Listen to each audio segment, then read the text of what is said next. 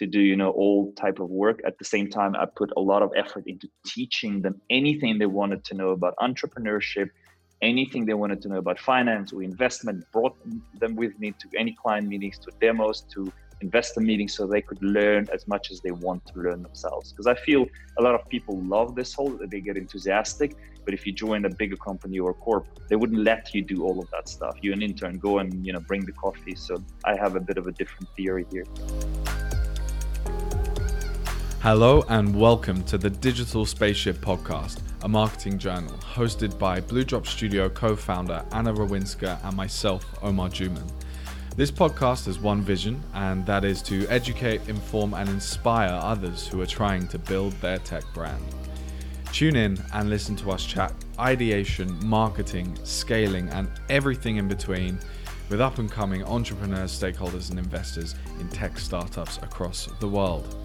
We'll be diving into the details and also hearing about the journey. So without further ado, let's jump into this week's episode.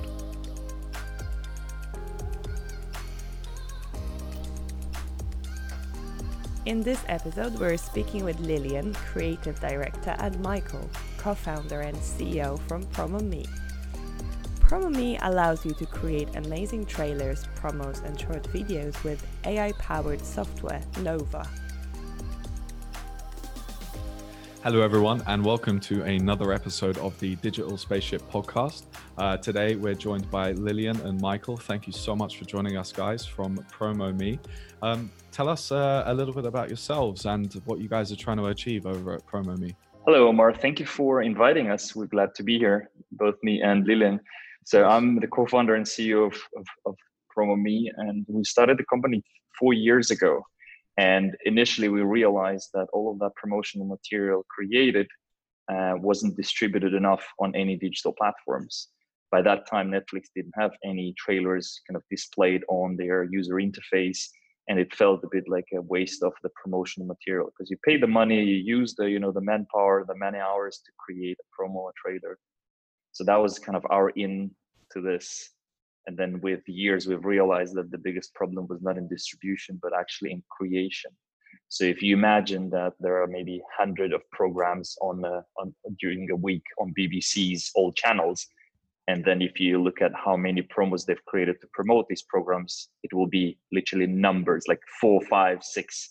So we kept asking them, why don't you create more promos? Why don't you create more social media type of kind of clips? And the answer was the same. We don't have resources.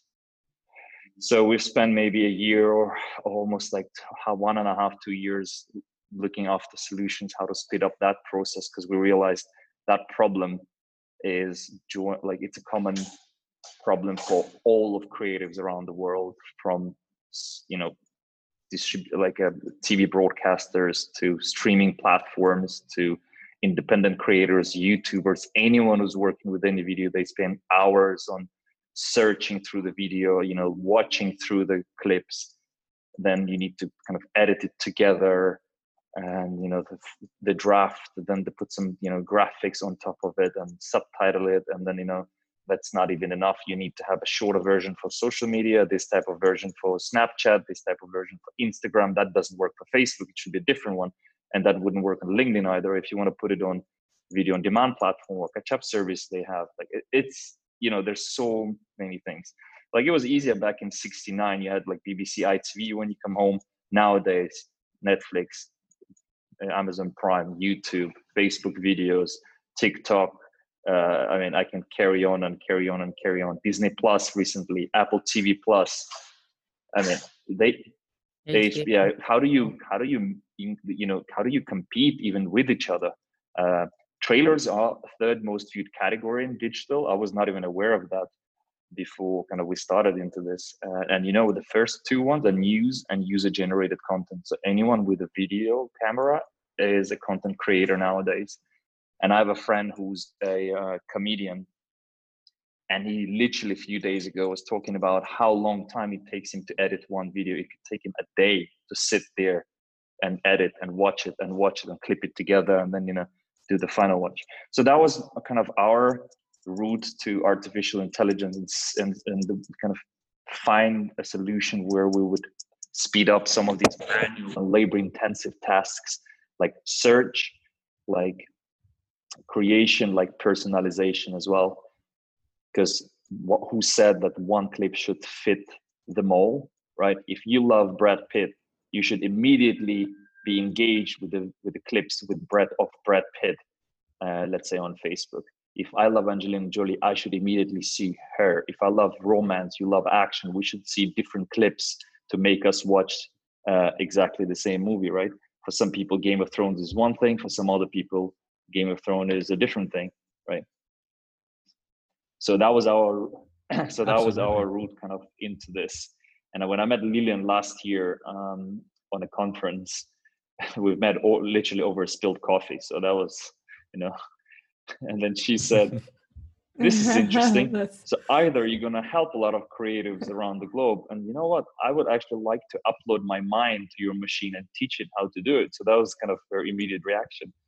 And with these words, I'll hand it over to Lilian, and she can tell a little bit about her experience from the industry. Cool. Yeah, so at the time I met Michael, I was a creative manager at a big broadcaster. I had a team of 17 creatives. We were producing for 11 on-air channels and social media, and sometimes even streaming. So it was a lot of work, and I always talked to the team, and they always struggled with time and not enough time to be creative because they had to do like more and more. When I started in 2008 in the industry, it was much more calmer. We had much more money and time to produce things, and also we were allowed to do more creative explorations and bigger shoots. And as time passed, the requests became bigger and also more detailed. They always wanted us to create something for YouTube, like a pre-roll on top of everything else, or like social media assets, and extra maybe stills, graphics. So like one project wasn't just a 30 and 15-second long video for on air. It also included a lot of things. And then we also had to do radio after a while, and out of house campaigns, everything on top of each other. So that became quite a lot for one person. So what it meant basically that all that time spent to think about the ideas, to be creative, to be different, to sell something in a unique way was just, okay, get it out of the way, do something, a quick cut, and then do all the other assets so that we have a quantity rather than quality. And I understand that because with a lot of players appearing in the playground, it was something that you needed to do to stand out. But basically that made the creatives really unhappy. So, and also not that motivated. So it was really hard to motivate people. So we always try to come up with special projects to like brainstorm around this, like movie combo, like what can you do with this? Like we've been promoting Die Hard movies for the 100th time. So let's just do something different with it. So we always sat down and tried to come up with something together. So when I met Michael and he was telling me about this tool, I was instantly like, okay, that could maybe solve the issue, because then all the smaller projects, the small bits that, for example, if you have to create a short clip for social media, you don't have to manually search through. Maybe you just upload the video to the software and it will just spit something out for you. So you have more time to be creative. At the same time, with the search tool, you can also, you are after the analysis, you are offered a lot of things in that video that the software finds. So maybe that would trigger ideas that you otherwise wouldn't have thought of. So that was also a really nice way to maybe give more tools to the creatives and empower them to come up with different ideas. Also, there are a lot of promos that are lyrics based or sync line based, like what the actors are saying. And how I always used to do that is that I always downloaded the subtitle file. I manually searched through the subtitle file for specific words. Then I try to match the time code in the subtitle file in my editing program. So, but it never matched properly. So it was always like 2 minutes off. So I was trying to find it within that 2 minutes. If I knew the movie, because I watched a lot of movies, if I knew the movie, it was easier. But if it was a movie that I haven't seen or a series, then it was quite a lot of work. Still easier than watching everything. But basically, that was just the way around it. And when Michael told me about what the software can do, I said, like, oh, you can do it so fast now. So you can create all these ideas really, really fast. And and at the same time alleviate the creative people from the labor manual work, maybe just searching for something specific, or also creating like a snippet for Instagram, for example. Yeah, absolutely. It's an incredible product you guys have come up with, and it's I guess it really solves a massive problem in terms of time and resources within that creative industry all across the board. I think it's really, really cool what you guys are doing. So let's dive into sort of timeline then. Looking back, so when was it that you guys actually founded PromoMii? It was on the 15th of September 2016. Okay, cool. The original idea came. It was my co-founder from Denmark, another Swedish-Danish guy who came up with an idea. So we started together. Our CTO Tigran joined us in 17 as a kind of co-founding technical director. When you have a tech startup, you can't have a tech startup without a tech guy. Yeah. It doesn't make sense at all. Two business people, tech startup. Something is missing, right? So he joined as a technical kind of co-founder, and eventually, we all know that a startup is not a glory journey until you sell it, I guess, almost. So it's hard work, and there's almost no money in it. So we raised some money, we could pay ourselves some salary, but then it went down the hill because we just couldn't raise more, and the model wasn't proven to be good enough commercially to kind of be classified as a startup. Yeah. A lot of investors told us, look, it might be a good business to distribute existing trailers, but you guys kind of doing is not kind of this high scale startup kind of, type of thing. And that's why, my co-founder left eventually. He had to, have some money and put some food on the table for his family. So that was kind of a part of the story as well. And I just carried on. I had an emergency plan to take the salaries all the way down to almost nothing, and just stayed in London for a couple of years and try to reposition the company with some help from our CTO. And that was kind of our way into this whole AI thing, because this realization that we need to pivot into creation of trailers. And it was also much more scalable, right? That problem exists regardless where you go in the world. Any creative is doing this either manual, they have some students to do it for them, if it's a search or if it's the editing part, or is it creating multi versions of things. So that's how we've kind of slowly evolved into this. And effectively this year, from being our client and early adapter last year, Lilian joined us as a creative director this year in February. So I convinced her awesome. to teach this machine, to give it a human touch and human creative brain. Okay, cool. And between sort of 2016 then, was it the beginning of this year that you guys really started to actually take this product to market, or how long did it take to get to this version of PromoMii? Yeah, it was actually this year, where we had a kind of a managed service last year, where we would run a code almost on our laptop. There was no front end to it. So the first thing Lilian did is design a very nice front end that we haven't quite launched yet, but kind of we stuck to our previous user interface. And perhaps Lilian, you would elaborate a little bit. How did you see it first time? Yeah, so I think first time when we tried it, it was just the backend version. So I was just in contact with Michael, and I gave him a brief, and he like very quickly sent us a video. Then when I joined, it was in early February. It was already, there was a front end by that time. So, but since that time, we added quite a lot of features to the front end.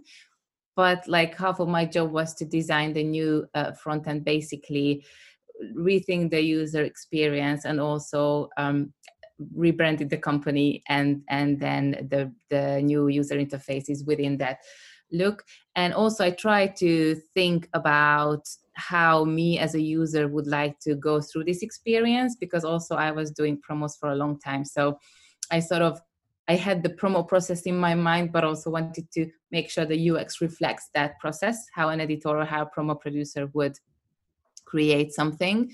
So I kept some of the logic, but also implemented a few other logic and also some features that would basically make the generation part much more easy, and also maybe combining the manual experience with, or the manual knowledge with the artificial intelligence. So it's like a really nice way how the two can work together without basically that being a threatening tool, like, okay, the machine is going to do everything, but like the user will have also like a little overview or manual input within that. So it's a really nice combination of the two. Awesome. And I think, you know, looking at it from sort of that timeline point of view, it sounds like an incredible story so far. You know, you guys, you had a couple of you had a co-founder, you were bringing people on board, CTO and possibly some other roles. And then that sort of didn't work, and you guys went through sort of a pivot, one co-founder left. And it's really cool to see that you stuck with the idea and actually came up with, you know, I guess a route out of that sticky situation. So I think that's a really cool story in itself. So over the years, then, how many times have you been funded, or where are you guys at in terms of funding with PromoMii now?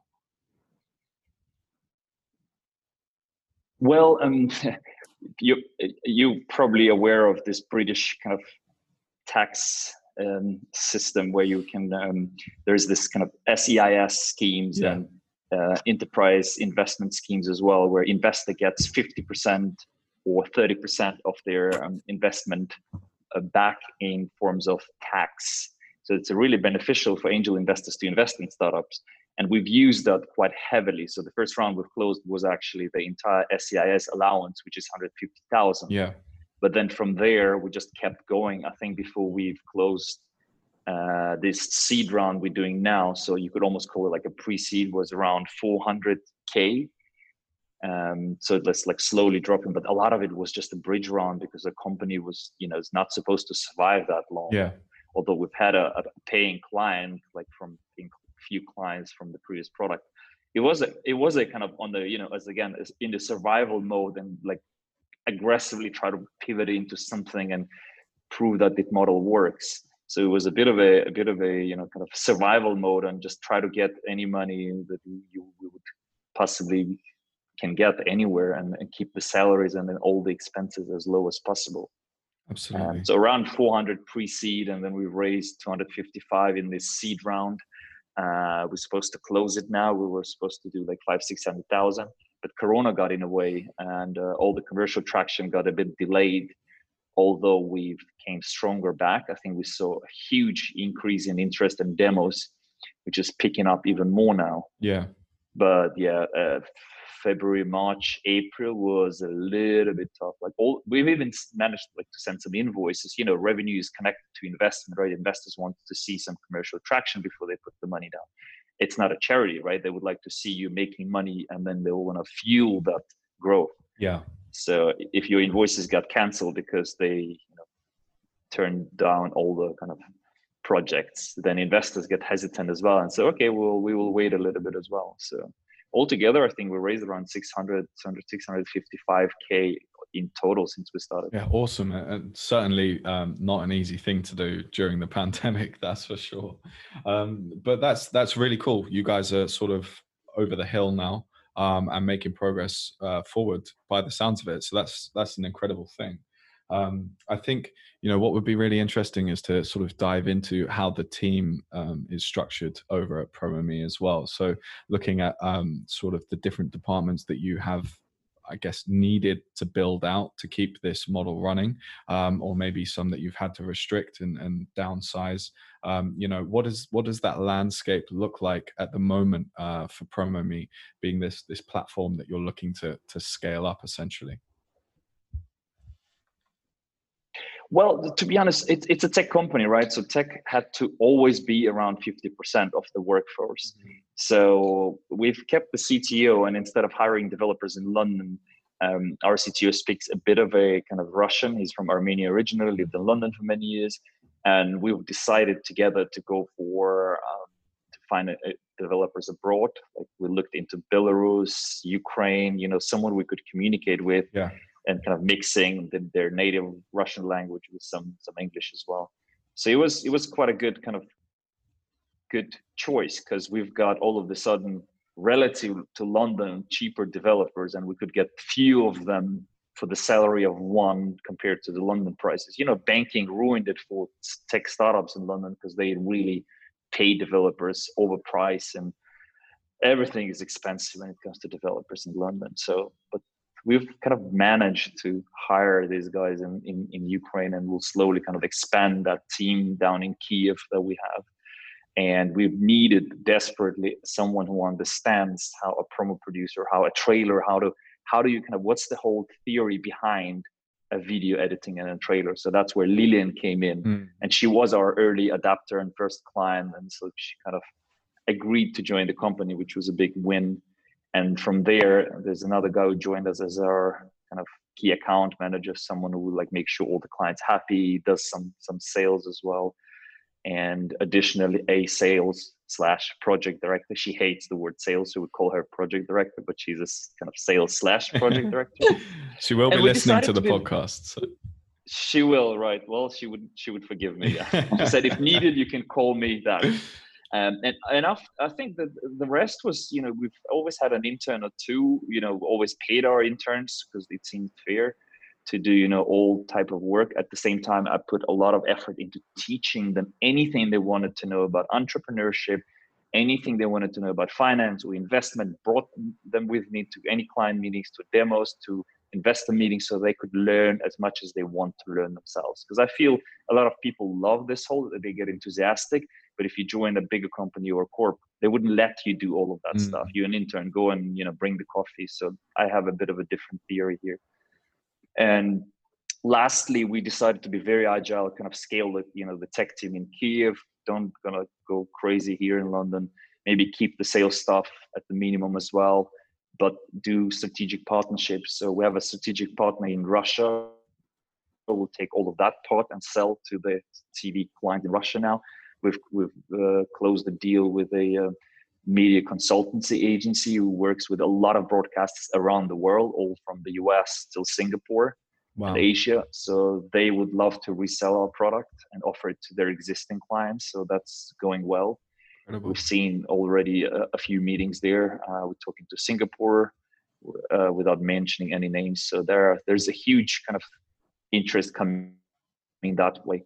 And it also makes sense for us because we would like to kind of expand further, like focus on YouTubers, like turn the product from a managed service to complete SaaS, and focus on sales funnel as well. So, and when you fully achieve that technologically, then you don't need that many staff. I think when WhatsApp was sold, were there like 30, 35 people, something like it doesn't have to be that big of a team.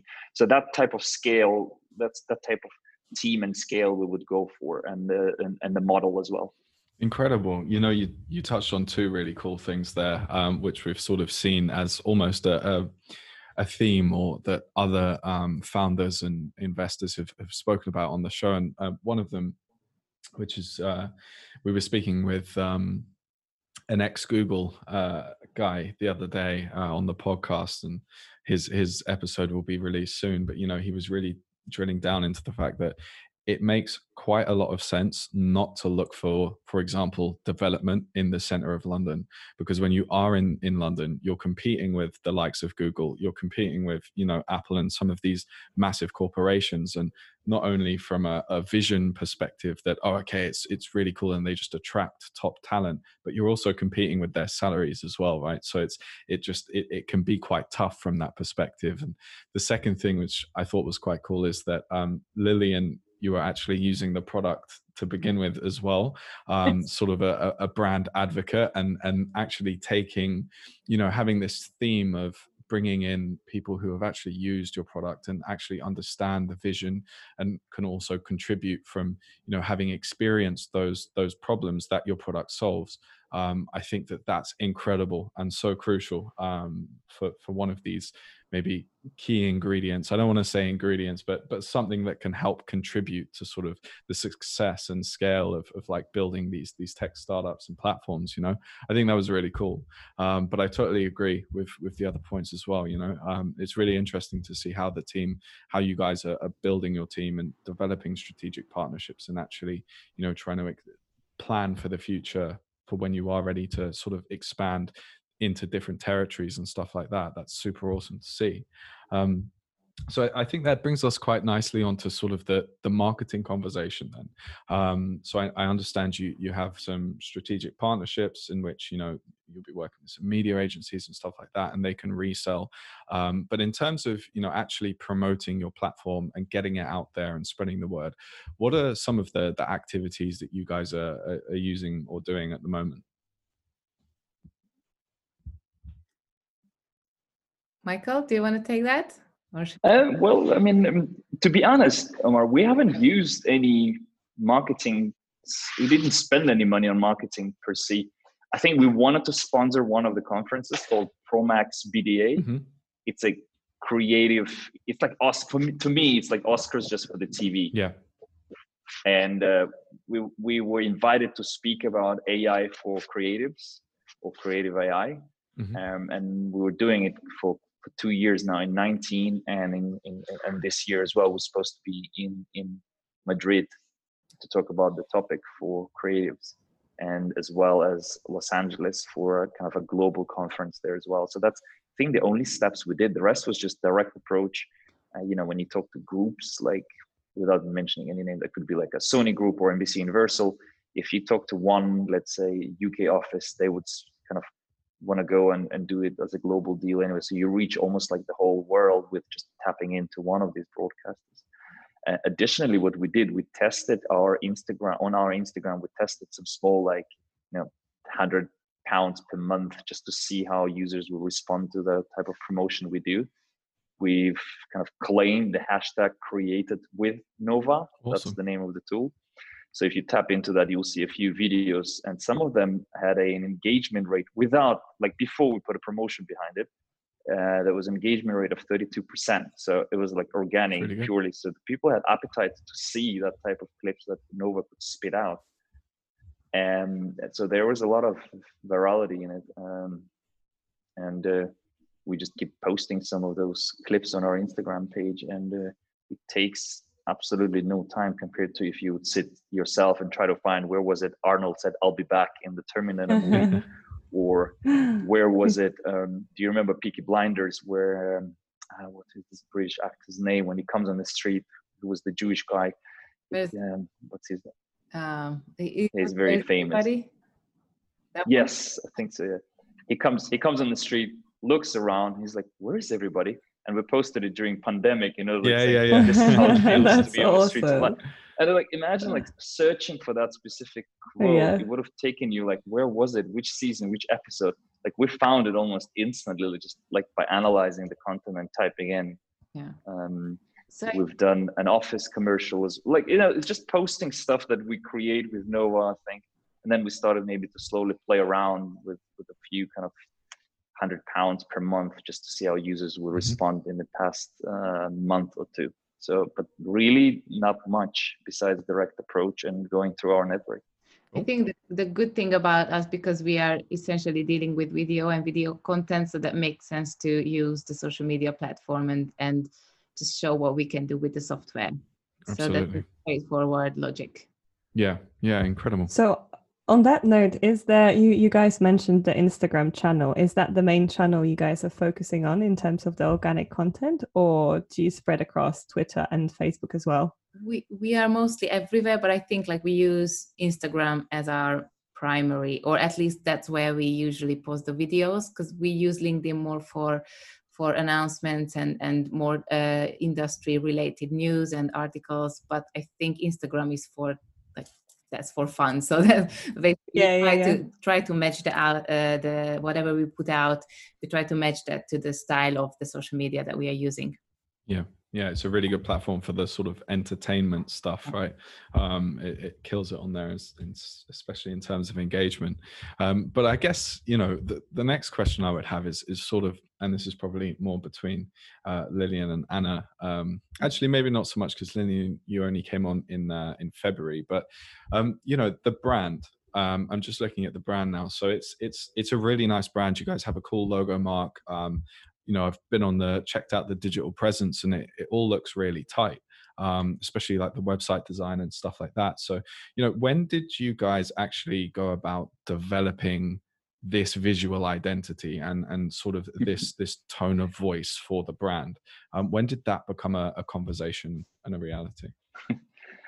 Omar, I would just say one thing before Lilian, you can say it. So let me put it this way: the original logo and the name and etc. was kind of quickly made on a computer back in 2016, and it hasn't changed since. I think me personally, as a kind of more of a business guy, I was focusing on, you know, finding the right product market fit, because I always felt like if you have a product market fit, it doesn't matter if your name is this or Shopify, or, you know, it could be a weird name, it could look super weird, as long as it serves a need. So what you see now is literally since Lilian joined in February, and she, from day one, she just like started to, you know, rebrand the company, make it like on brand, you know, define the brand guide and style. And so that was pure her achievement. And before that, it was just pure chaos, and it looked ugly, and, you know, nobody really cared how it looks like. It could be a white page and a few buttons. So that was our methodology, or that's just at least mentality. So Lilian, can you please elaborate? What was your thoughts behind this current branding? Basically, before the date I started, I said to Michael that, okay, so we're going to do a few conferences and presentations. So we're going to just do a whole rebrand before we do anything else. Absolutely. And because I really like working on branding and doing this as well as the video creation. So I literally sat down and I think I did the whole thing in 3 weeks because we had a conference coming up. Yeah. yeah. I had to be done with it. So it was really a fun experience, because basically I was just chatting to Michael, trying to define the target audience and what we actually, because I was working with him before, so it wasn't totally new for me. Mm-hmm. But I tried to first come up with personas of our clients, and also what we actually want. So like sum the whole brand up in a few key words or key sentences. And then from then on, I presented 3 ideas to Michael and the other team members as well. And I think this was the 3rd look that I sort of came up with. And it was kind of decided on the spot that this worked the best. Everybody was on the same page and on board with that. So from then on, I just created the logo and the colors and the brand book. So we now have a proper brand book. We use that as a presentation as well. We have a presentation template. And then after that, I designed the website as well. So it's really, we wanted to go, because we are a machine learning AI company, tech, but also within the broadcasting and video industry. So in my head, it had to be like really slick and cutting edge and straightforward, but at the same time also really nice and creative looking. So basically that was the thinking behind it, and I think it works really well on social media as well. So we implemented this look overall to everything, and then in the new UI it will be reflected as well. Yeah, so absolutely. Yeah. I feel now that we have like an overall look of the company, and I think like Michael was also happy about it, that we did that. So it was really easy to work with him on this. Yeah, good stuff. I think that's really that's so funny, because it's just like, okay, we're going to do a rebrand. All right, you've got 3 weeks until we go out to investors, and we're doing a nationwide conference. There's going to be like 100,000 people. No. But good luck.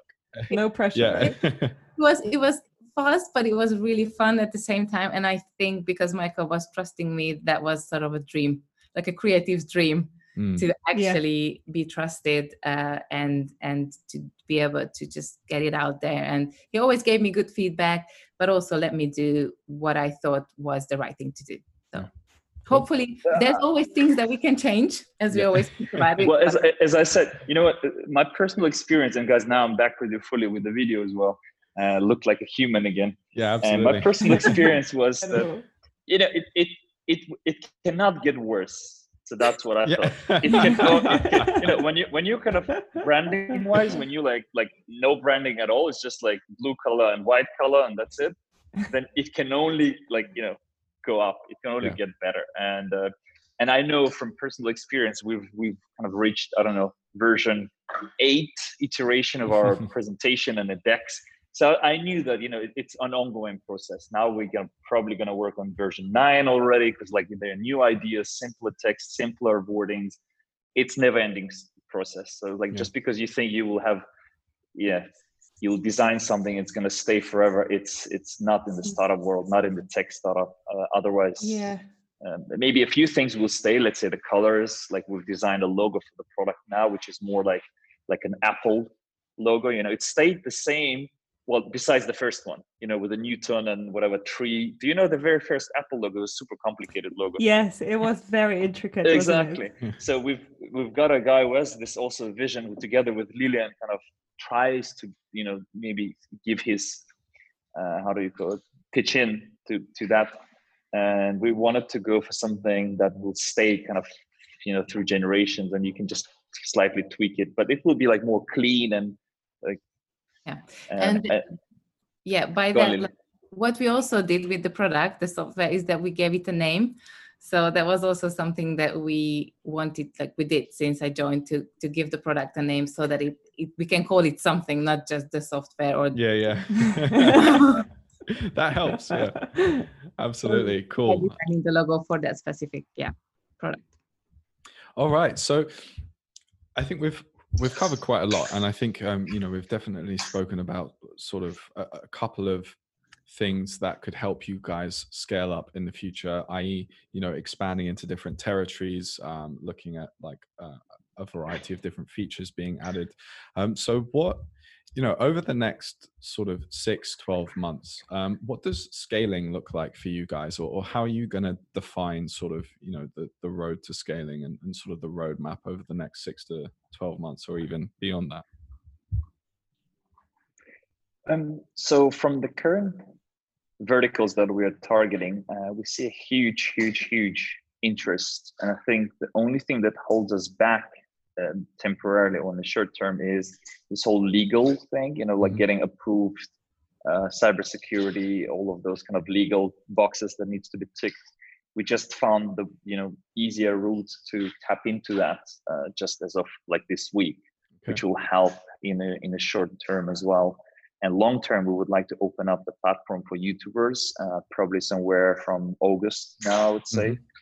And so people can go in and try it for free, upload, let's say 1 gigabyte of file, put a subtitles on it, and it will just be like a free product, and then just charge a small subscription and have this whole kind of freemium model when you have a small subscription, and also the enterprise version of it where we currently started. So we've kind of started from B2B, and we'll slowly expand towards more B2B-C-ish. And let everyone use the platform for their social medias or Instagrams and so on.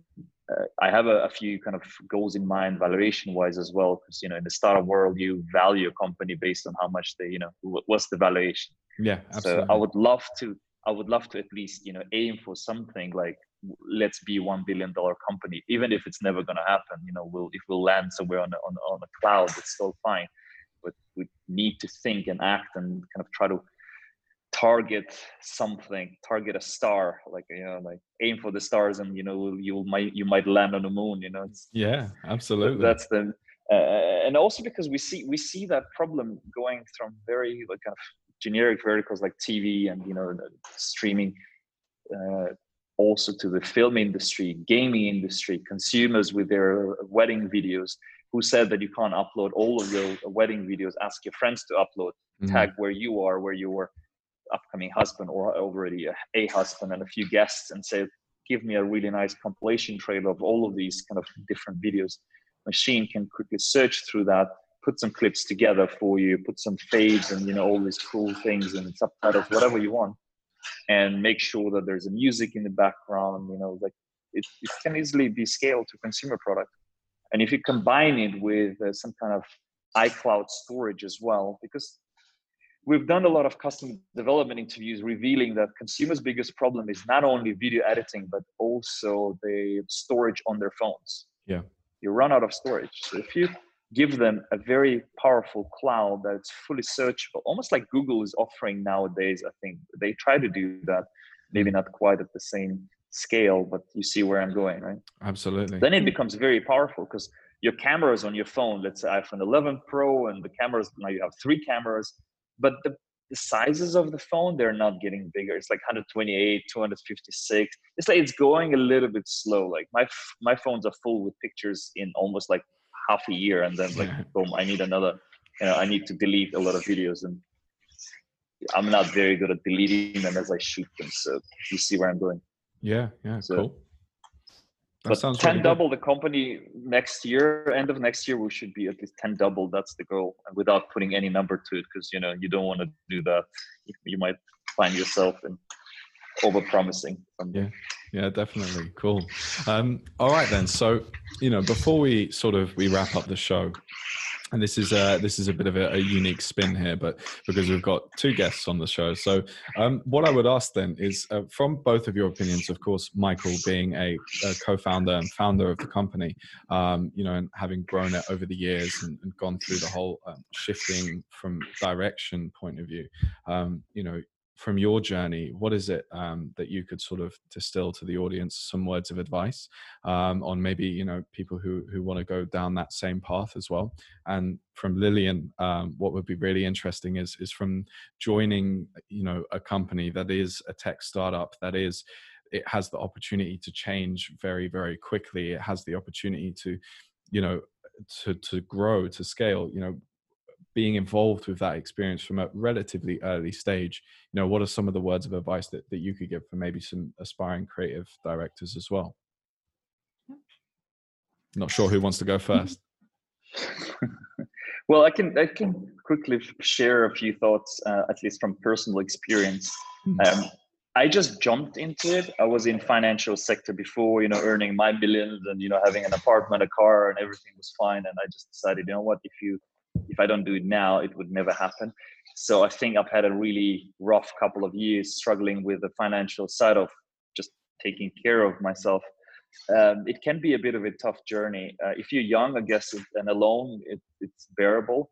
But I would say if you can maybe have an idea and try to validate and see if product market fit, which is my second point, validate. I think we were quite blind in the beginning. We kind of heard that this is a great idea, but there's a lot of great ideas that it's impossible to scale in practice, especially like if you have an Airbnb type of kind of marketplace. You need to have the apartments, but you also need people to rent them. So how do you scale both sides of the market?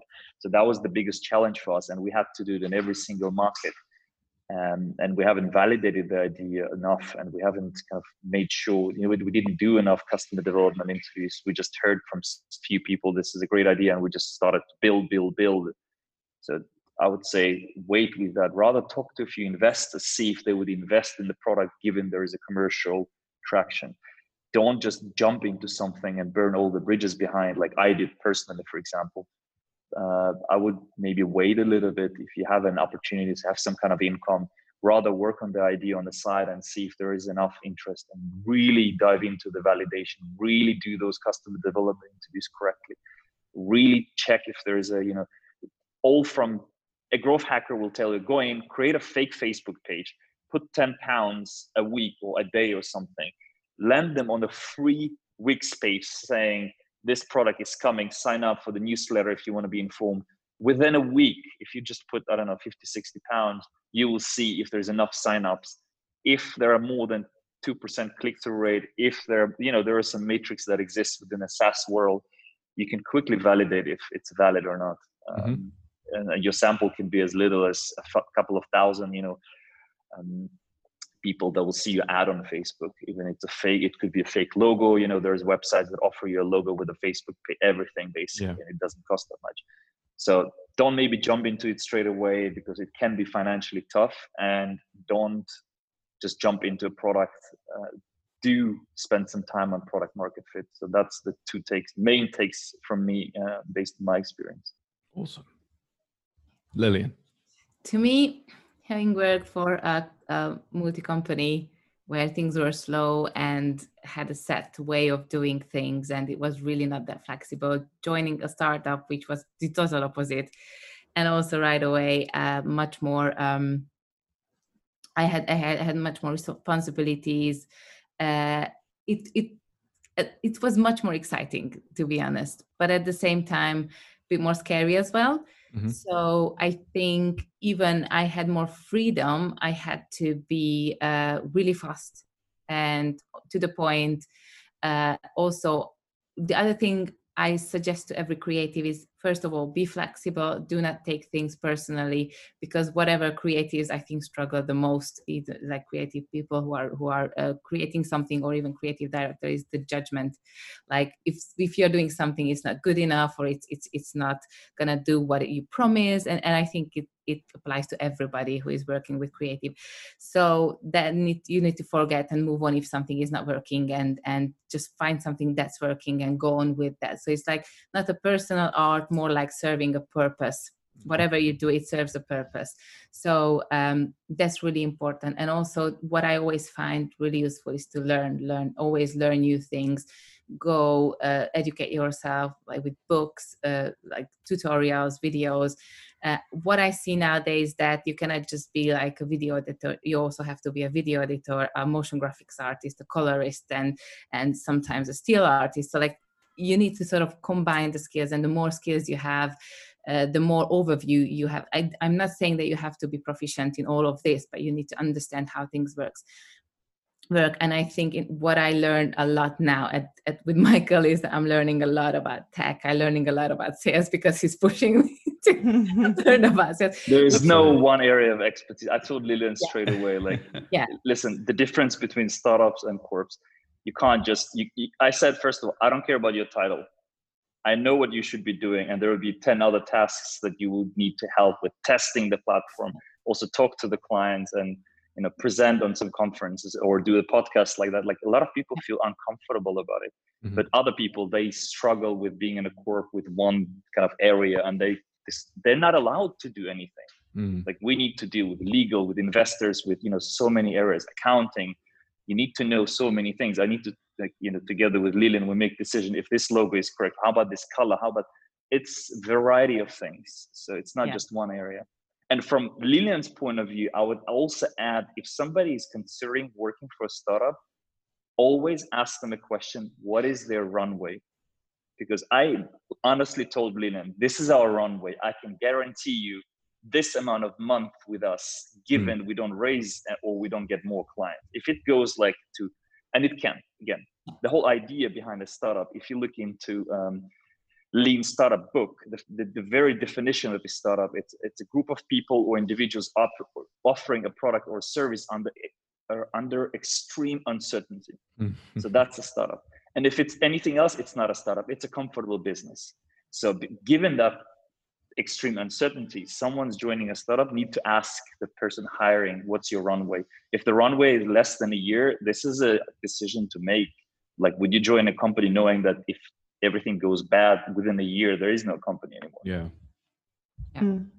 Yeah. And then one more thing, actually, tapping into handling the branding project internally, Lilian. So what would be the one tip you could give for someone who's about to jump on that stage?